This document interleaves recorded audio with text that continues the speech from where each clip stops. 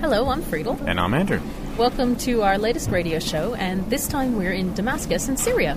Yeah, we thought we'd give you some thoughts on Turkey and Syria, where we spent the last couple months.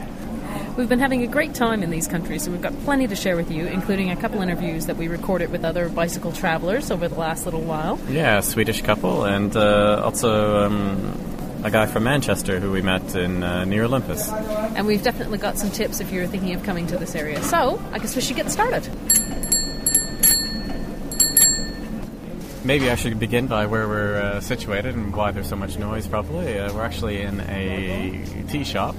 Behind us is actually a baker. He's basically throwing bread into his oven, and it's coming out, and people are lined up, waiting to get the bread, obviously, for lunch.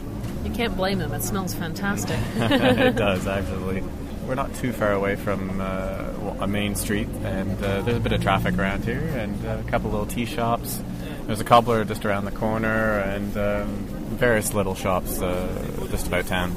It's a lovely little area of Damascus, actually. It's what some of the guidebooks call the backpacker district, because there are 2 or 3 really good budget hotels. And so there's a nice collection of little cafes and restaurants and things to keep you busy during the day. Yeah. And we've been having a really good time here. But before we talk about our travels, we'd like to send a big thank you out to Tina at Cascade Design, who makes Thermarest. Thermarest are the sleeping mats that we've been using on our trip. And of course you need a sleeping mat when you're camping, especially in the cooler weather, because the ground gets very cold, and without it you just freeze all night. And one of our mats developed a problem recently, and Tina's was just so good about getting us out a replacement really quickly to Damascus. Yeah, she basically got it shipped out, no problem. It was here in a few days, and we're really grateful. And in fact, she's helped us out a few times now with different things, and so we really want to send out a big thank you to Tina and, of course, the whole team at Cascade Designs, because it's obviously a fantastic company that stands behind its products and goes out of its way to help its customers, and that's so rare to find these days. So we're very, very grateful. Thank you so much, Tina, if you're listening, and we would heartily encourage anyone, if you're planning a big trip or just like to do a bit of camping and are looking for a mat, to look at Thermarest, because they obviously stand behind their products and will help you out if you have any problems, which hopefully you won't. But if you do, then it's nice to know they're there. And now I guess we should move on to some of our experiences in Syria. Yeah, we've been absolutely loving it here in Syria. We thought we would, and it's been more than we could imagine, really. I think one of the things that definitely makes it so fantastic is the people. I mean, you hear a lot, if you don't travel in the Middle East, you're not familiar with it, and you just watch the news, you hear a lot of bad things about this region. But when you get here, everyone is just so overwhelmingly friendly. And I don't think there's been a single day on our bicycles where someone hasn't invited us in for tea, or asked us to stay the night, or given us some food. We go to a shop to buy something, they won't take our money. I mean, it's really just overwhelming, and that happens every single day. Yeah, it's quite amazing that friendliness and people just willing to help you almost everywhere. We almost can't avoid it sometimes. The other thing that's been really great about Syria is the history here. How many archaeological sites have we seen? And they've all been fantastic. Yeah, I mean, even some of them are just, the ruins are sitting in just fields of olives, and people are picking the olives, and as if the ruins weren't even there.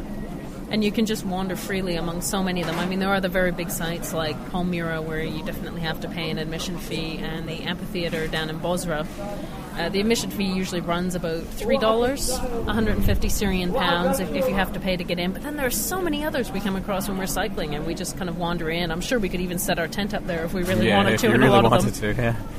And so that's been a real highlight. We've also enjoyed Aleppo. Aleppo was quite in comparison to Damascus, is a smaller city to walk around, and just had as many things, a wonderful souk, the citadel.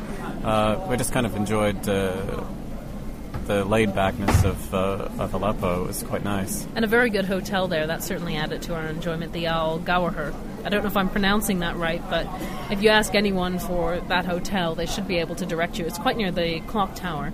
And it's very clean. It's not expensive at all. But what really makes it are the staff and the other people that stay there. We met so many interesting people there. We met a couple that were hitchhiking from Spain down to Australia.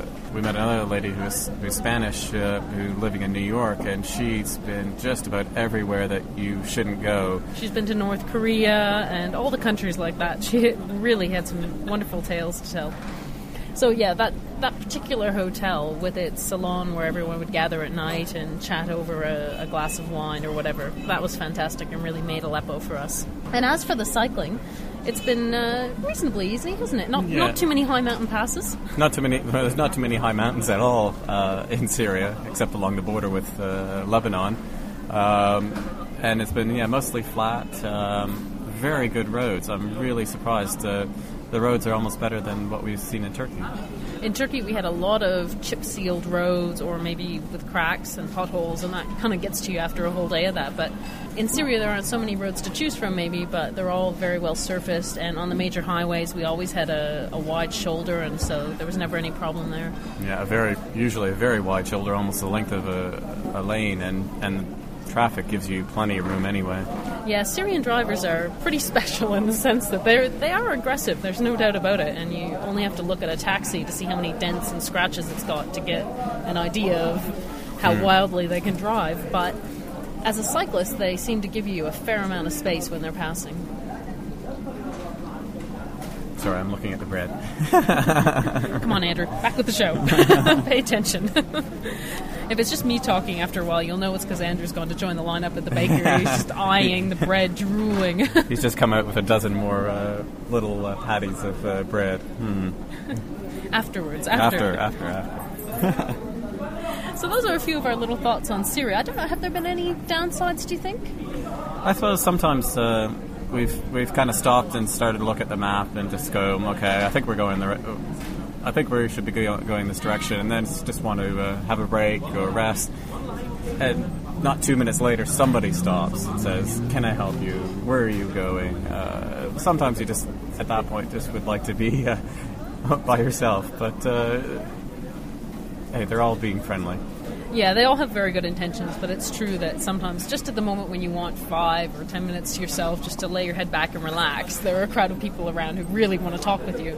I guess because there aren't, in reality, that many tourists here, and even fewer out in the rural regions. As a tourist, you're really still quite a novelty, and people love to meet you and practice their English or whatever. And also the maps have sometimes been a little bit inaccurate, and that can be a problem, but you just have to stop and ask directions an awful lot and expect to get lost as part of the adventure. Yeah, I mean, we have about, I think, 3 different types of maps, one from the Tourism Association and a couple others that we've been gifted, and they're all missing a few things, and the road numbers don't correspond at all, so it's been an adventure, and mostly going by what people tell you is the direction to a town eventually works out. It may be a little bit longer than you want it to be, but hey, well, that's an adventure. Maybe a compass wouldn't be a bad thing to bring to Syria, just so you can verify whether a road is going the direction you want it to. A nice little extra, but not totally necessary. So those are a few thoughts on Syria. Now I think maybe it's time to share an interview that we did. We're going to share an interview we did with a Swedish couple that we met just as we were coming into Istanbul. Their names are Corinna and Johnny, and they're doing a tour that took in a good chunk of Europe, Turkey, Thailand, that's where they are now, and they're going onwards to New Zealand. So a fair old tour, and it starts with a story of something horrible that happened to them in Romania. Yeah, something very terrible. They had their bikes stolen, which is probably every cycle tour's worst nightmare, and so here's the tale of what happened and how they dealt with it. We were camping on a field. We couldn't find any other accommodation, so we just had to camp. There were no trees, nothing to hide behind. And when we woke up in the morning, the bikes were gone. And you'd locked them? Yes, we locked them together. We locked them as you should lock them, but it didn't help. That must have been absolutely devastating. I think it's everyone's worst nightmare to be stuck in a field in the middle of nowhere with no bikes. It was actually middle of nowhere because there were so few cars. There were most horses around that poor area. But we found friendly people that helped us to the nearest biggest city, Craiova. and then we got help from the police officers there. We have among police officers in the world, we have International Police Association, and they were also members, and they were very, very helpful. But unfortunately, they couldn't find our bikes, so... At that point, did you just feel like giving up? I mean, I think some people, maybe me included, would just think, oh, that's too much, now I stop, but... No, we never had that in our mind. We tried to find some new bikes in Bucharest, but they didn't have proper bikes for us, so we had to fly back home and get our old ones. We decided that would be the best way to continue our journey. And now we've met you just on the outskirts of the centre of Istanbul. Tell us about getting into the city, because I know that's a big debate among cyclists. Istanbul has quite the reputation for being difficult. Okay, then maybe we didn't know that, because we came... we were biking around Marmara, and we just felt we were very satisfied with Turkey. We wanted to go to Istanbul, so we took the ferry from Bandirma, and we came to Yenikap.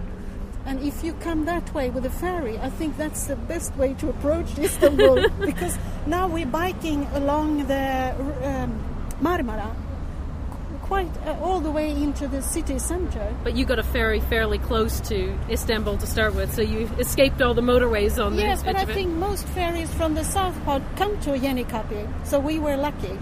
Okay, that's a good tip for next time. Maybe we'll take that instead of braving the motorways. Okay.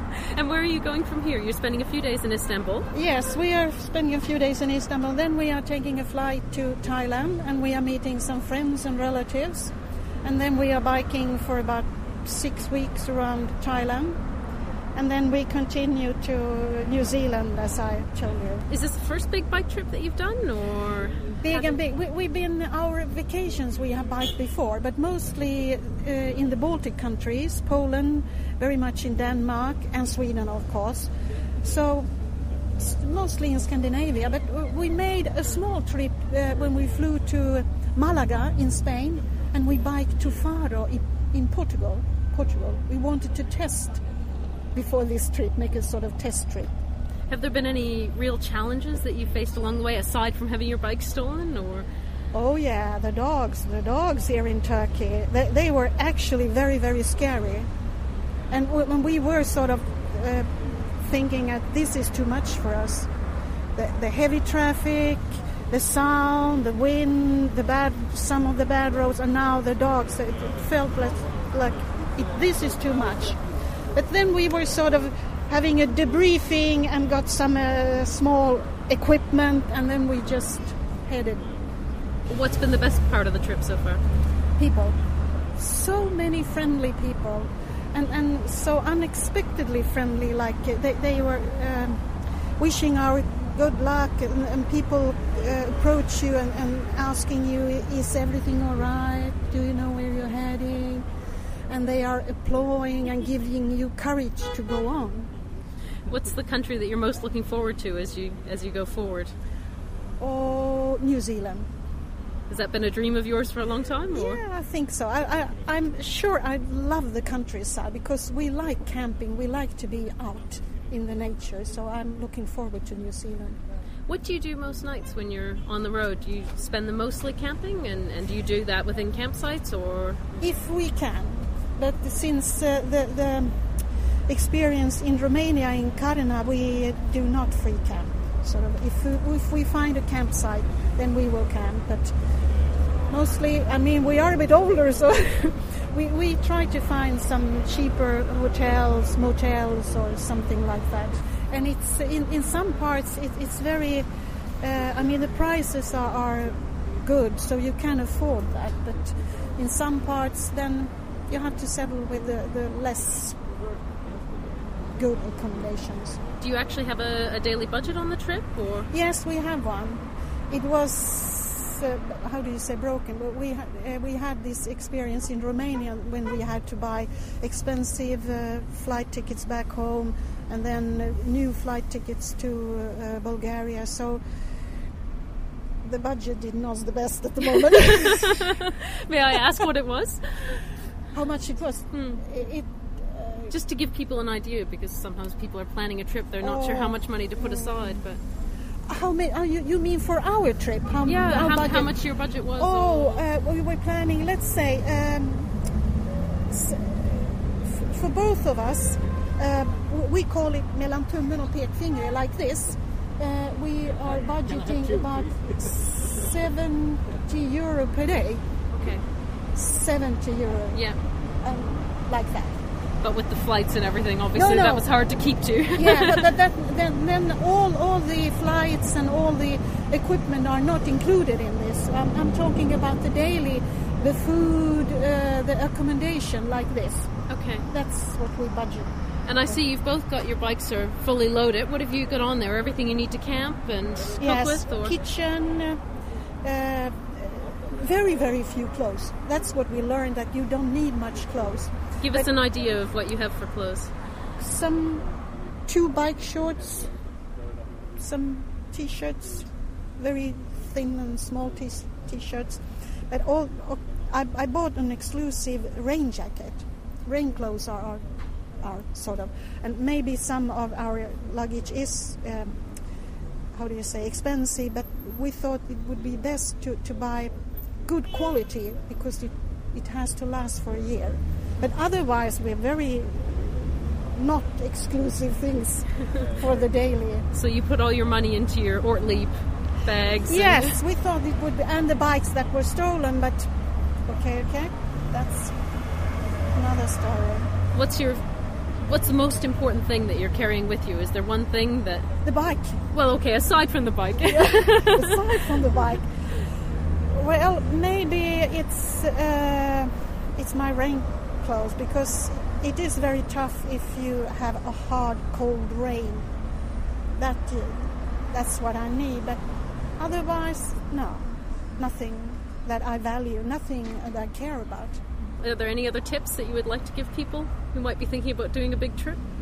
Yes, we have a thermos, because we like to stop and cook some coffee, and the best coffee is when you stop at the road and just sort of stop, and then you're thinking about what you have been biking through and thinking of what you are heading to.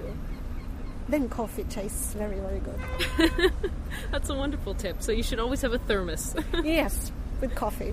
Thank you very much. Thank you. And good luck for the rest of your tour. The same to you. Well, I hope you enjoyed that interview.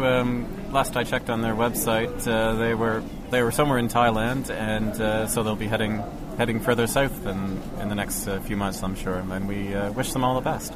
And we'll put a link on our website to theirs if you want to take a look, although it is all in Swedish, so you may need a translator to look at it.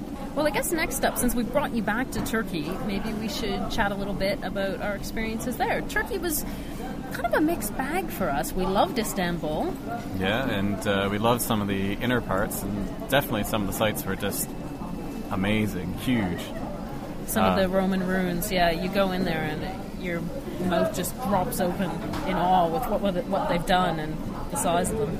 The other side of Turkey is that some parts of it are very touristy, so if you're used to doing wild camping and you're out in the hills and you've got a really peaceful, quiet experience, you feel like you've got the whole world to yourself, and then you roll into some place like Selçuk, which is the town next to the ruins of Ephesus, very famous, and it can be quite jarring, actually. You get in there and all of a sudden you're surrounded by touts, and they all want to take you to a hotel or sell you a tour, and you just have this feeling of, get me out of here. Yeah, maybe I don't want to go see this site. And, that's going to be different for everyone, but that was a little bit negative for us, and we couldn't wait to get out of Selçuk, even though the ruins of Ephesus were marvelous to see. We were really ready to head off into the countryside again. And we actually did head right into a countryside and a very rural area, which was worked out quite nice. The other maybe downside to Turkey, and I suppose it depends on the type of touring you do and your budget, but we found it more expensive than we'd expected. We really expected a notch down in living costs from Europe. And it really was just below par. Just below European costs, I would say. It was very easy to spend money there. If you decided in particular that you wanted to have a beer at night or a glass of wine, alcohol is quite heavily taxed there, and that really put your budget through the roof. So you shouldn't come to Turkey expecting that you're going to have a really cheap holiday like you're going to have in Syria, for example, where we're living very, very happily and hardly ever spend over 25 euros a day, even if we're in a hotel and eating in restaurants, Yeah. In Turkey, it wasn't hard at all to spend maybe 30 euros on a hotel room. If we can say maybe one more excellent thing about Turkey, the country is huge, and so if you don't have time to cover the whole thing by bicycle, then you can always put your bikes on the bus. Yeah, there is a huge bus network in the country, and basically any major town to any other major town, no problem, you can get a large bus and get your bikes put on that. No problem at all. Well, when we say no problem, there will usually be a little bit of a song and dance. Our conversations usually went something like the bus driver saying, "Problem!" And then we would say to him, "Problem yok."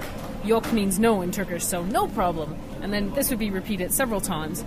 And sometimes what the problem is, if the bus is very full, then the driver also may have to take on cargo, and it is a tight squeeze. So it's a good idea, if you think you're traveling at a busy time, to get there a little bit early and make sure your bikes are the first thing on the bus. But in the end, despite all the problem, no problem, lots of animated gestures from the bus drivers, we always got our bikes on, and they always arrived perfectly, no problems in terms of damage along the way or anything like that, and they don't charge you extra for them.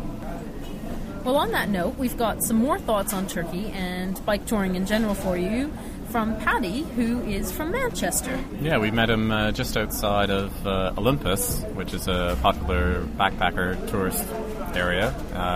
Very laid back, quite relaxing. And you get to sleep in tree houses, which is kind of fun. Which is kind of fun. It's a bit quirky, but it'll work. Paddy starts out by telling us how his love of cycle touring started. He actually spent a number of years on the road, and he's funded a lot of it by working at farms along the way, which is something I think a lot of people are interested in, but don't really know quite how to go about it. So he gives us a bit of insight on that, as well as on his brand new bicycle, which he's not so crazy about.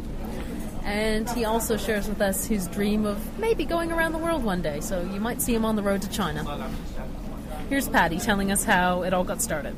Well, it started because I'd run out of my job, and I didn't have a job, and then I couldn't afford to pay for my flat that I was renting in Cornwall, so I kind of sold everything, and the only thing I couldn't sell was my £60 bike. And so basically I read this story about this Swedish guy who just set off to base camp in the Himalayas, and he'd kind of just quit his job, got on the bike, and so I kind of inspired by him, and then I just thought, why not? You know, I was single at the time, I had no children, no commitments, and I kind of hooked up a job in Denmark for 5 weeks, picking strawberries, and then I went to Denmark on the bike and absolutely loved it, and just really loved camping wild and everything else. And then when I got to the place of work, I kind of got on really well with the boss, and then he made me the boss of the farm, and so it turned from a 5-week holiday to a 5-year trip, basically. This is one of the things I found really interesting, is that you basically funded your cycle touring, if I understand it correctly, by going around and working on farms. You didn't win the lottery before you went, you didn't have some huge pot of money set aside, or... No. Because basically, well, with the farmers, it's kind of like you turn up, and if you sweat hard enough, they respect you, and then they'll just give you whatever you need, you know what I mean? They'll really take care of you, because you're helping them, and they actually appreciate the hard work that you do. And it's kind of, within Europe at least, it's kind of quite simple to find farmers who will actually support you. What did you do? Did you just knock on someone's door and say, "Yeah, just here I am"? knock on the door and say, because it was like Morocco, we just pulled up to somebody's house, knocked on the door and said, "Can we have a bed for the night, please?" And people took us into the houses, they fed us, and they asked for no money at all, you know, and it was just absolute.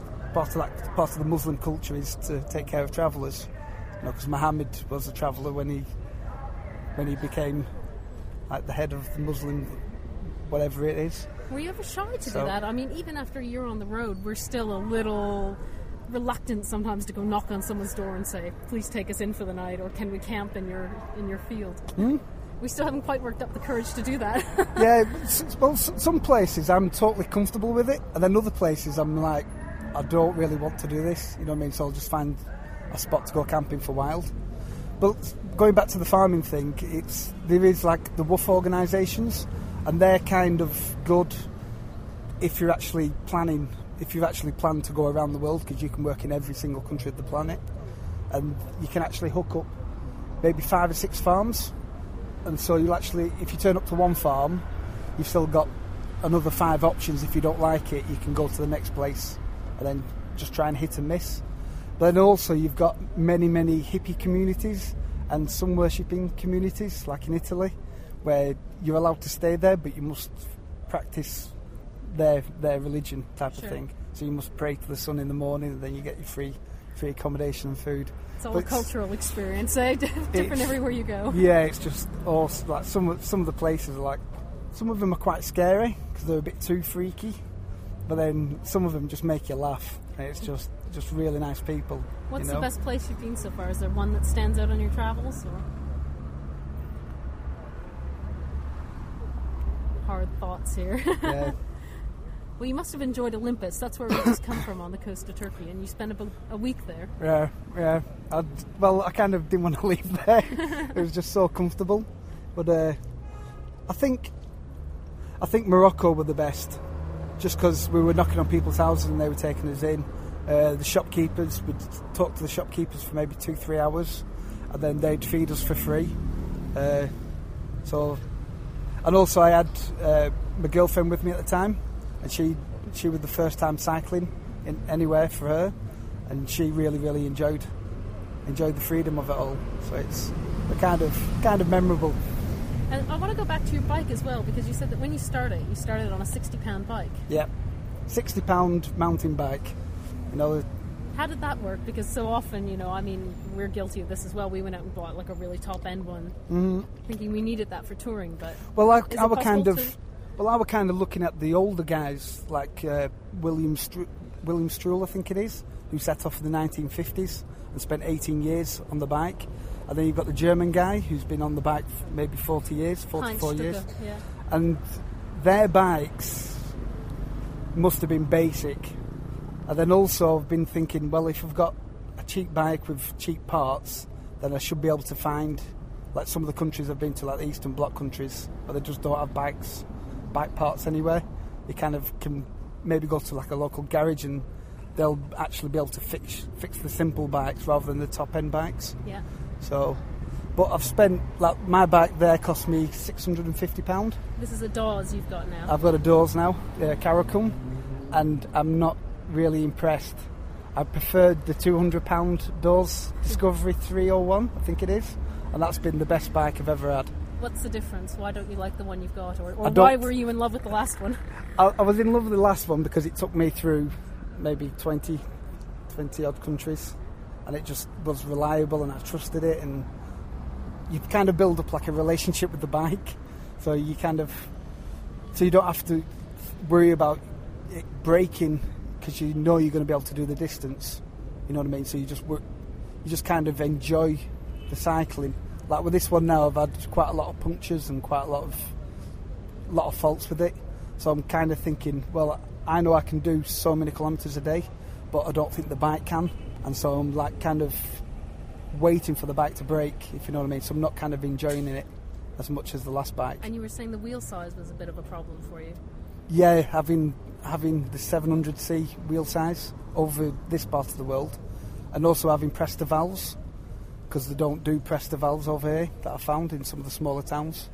So basically I've ended up having to get some Allen keys and actually make the hole for the valve in the wheel bigger.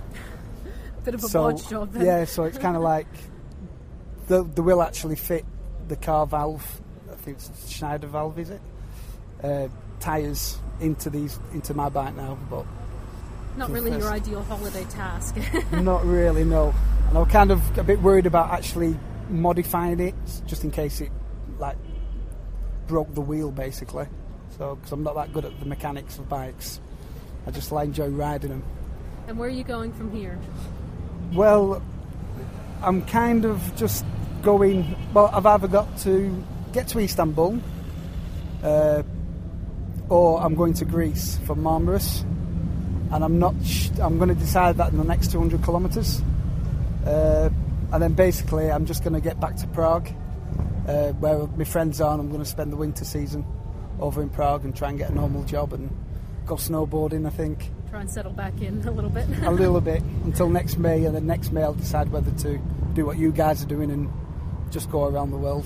So maybe we'll see you in Kashgar, China sometime in the spring. Maybe Beijing. Right, well thanks very much and happy travels. No, you too. I hope you enjoyed that interview. Last we checked, Paddy's back in Prague, and well, we never know, we might see him on the road somewhere, maybe in China. China, Thailand, who knows? Paddy, we hope you managed to realise your dream of going around the world, and we'd love to cycle some more with you. It was great fun, the short distance that we did. Well, I think that's just about it for this show. Our tea's getting cold, so that's number one sign that it's time to go, or order another one maybe. Yeah, and I think I'm going to actually get up into the queue for the bread now. It's still coming out nice and warm, so it should be good. This is Andrew's new cravings discovered as a cyclist. He just can't refuse any piece of warm bread. Over the next few weeks, we'll just give you a little summary of where we're going. We're going to head out into the desert, out to Palmyra, which is perhaps one of the biggest tourist attractions in Syria. Yeah, I think it's basically the main tourist attraction for Syria, in Syria. And from there, we're going to cycle along the Euphrates River and back to Aleppo. And then it's off to Iran. So by the new year, we should be sipping tea in Tabriz. Yeah, hopefully we'll be somewhere in Iran, nice and warm. And they tell us, all the travelers that have been to Iran, if this is possible, we find it hard to believe, but apparently Iranians are even more friendly than Syrians. So we're getting really excited about going to Iran. Yeah, should be good fun. So next time we talk to you, maybe it'll be from a tea shop somewhere in northern Iran, probably with snow falling. Should make for some chilly cycling. Yeah. That's it from us. So have a great Christmas. It's going to be Christmas soon. And a Happy New Year.